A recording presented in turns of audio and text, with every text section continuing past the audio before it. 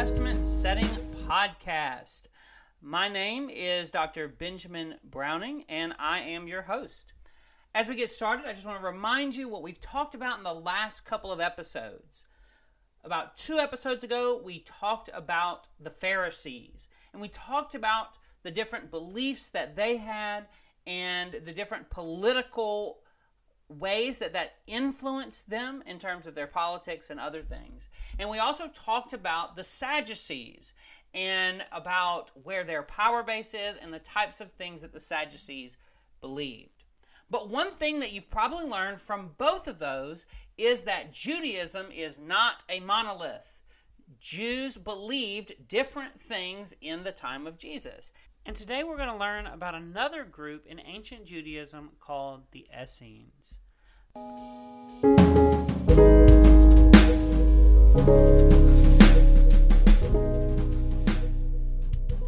The Essenes are a difficult group to talk about because in some ways we have more information about the Essenes than any other group. Now, that's debatable. We do have a lot of information about the Pharisees.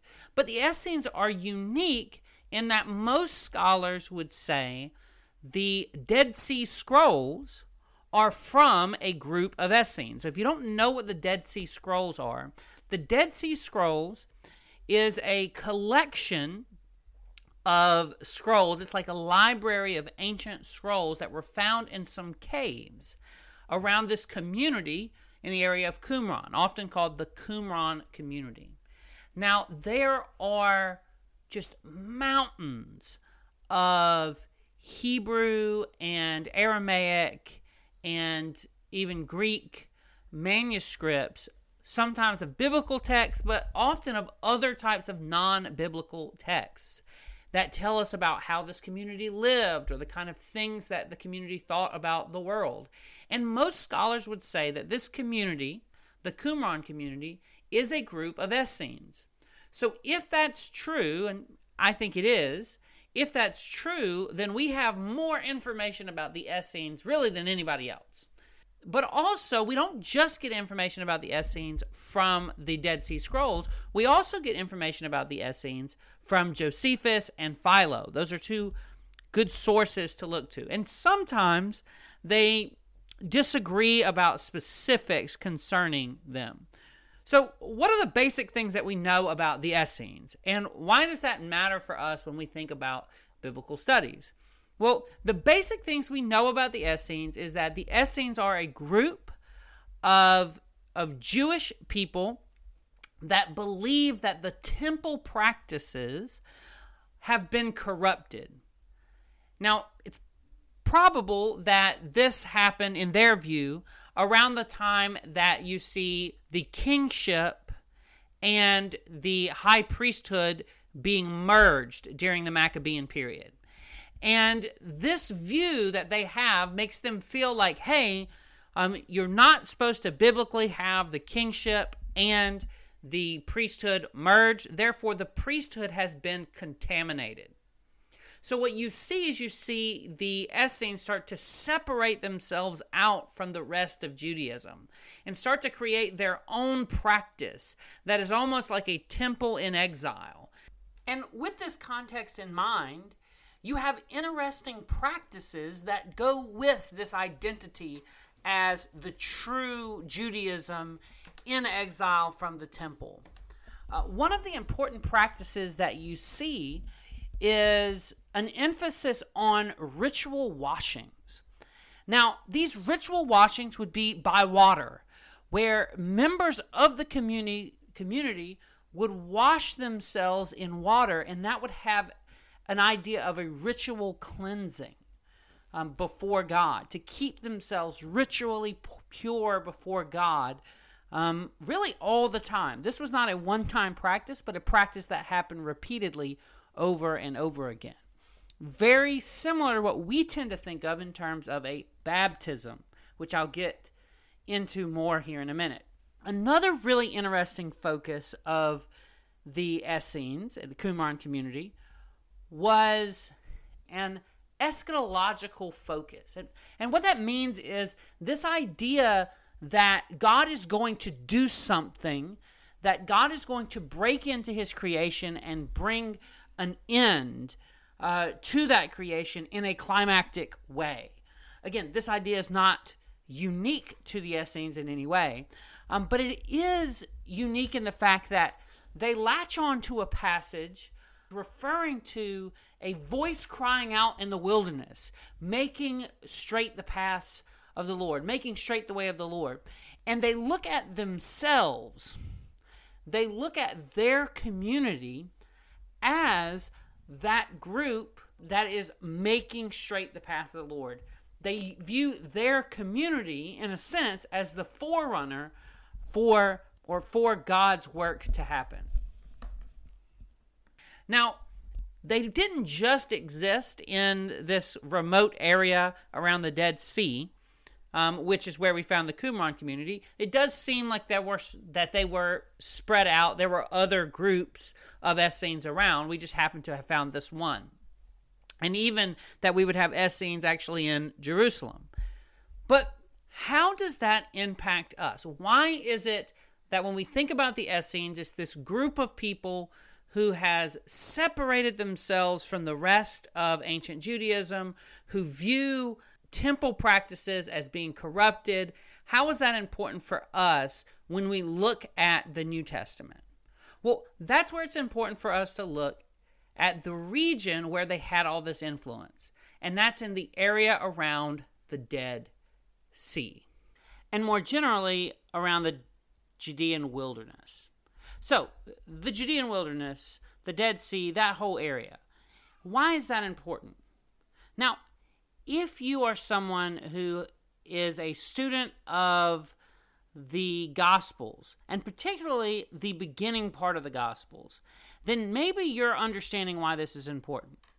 And that is because the ministry of John the Baptist took place primarily in the Judean wilderness, around the Jordan River, and not far from the Dead Sea. Now, you'll also notice, not only does John the Baptist have a ministry in the same region, not too far from the Qumran community, or the Essenes, you'll also notice that John the Baptist had some similar practices. One practice that's very similar is that John the Baptist lived a lifestyle that was what we'd call ascetic. He was separated from the world. Now, granted, his lifestyle was different than that of the Essenes, but still, it's set apart and it's ascetic, so that has led some people to draw a connection. Now, another thing, and this would be probably one of the biggest things, is the emphasis that John the Baptist had on, well, baptism. You know, to baptize means to immerse or to dip. And John the Baptist, or more appropriately, John the Baptizer, his ministry was centered around baptizing or immersing people in the Judean wilderness. Again, a lot of similarities to the Qumran community. Now, again, there are differences in that the Qumran community baptized people for ritual purposes on a regular basis, where John the Baptist baptized people as a commitment to repent of their sins, and he only did it once. This did not seem to be a routine thing, but rather a sign of their outward and their inward repentance and commitment to God in order to make the path straight for God's coming, for God stepping in. And now that is probably one of our other big points here.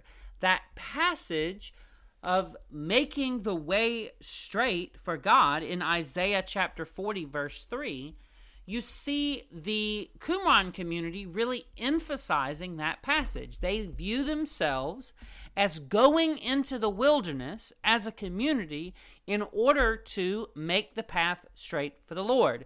They see themselves as a community acting out that passage, going into the wilderness as a community, and through their practice, making the way straight for the Lord. Now, John sees himself personally as a voice crying out in the wilderness. Now, there's some translation issues of if you use more of a Greek text or if you use more of a Hebrew text. There's some translation issues there.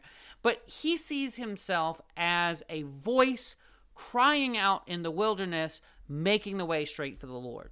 So, just to recap, let's think about a couple of things. We have one, John the Baptist and the Qumran community share an ascetic lifestyle. It's different, but not too different.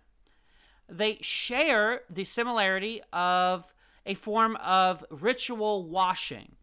Again, they do it differently, but still, it's very similar when you think about it.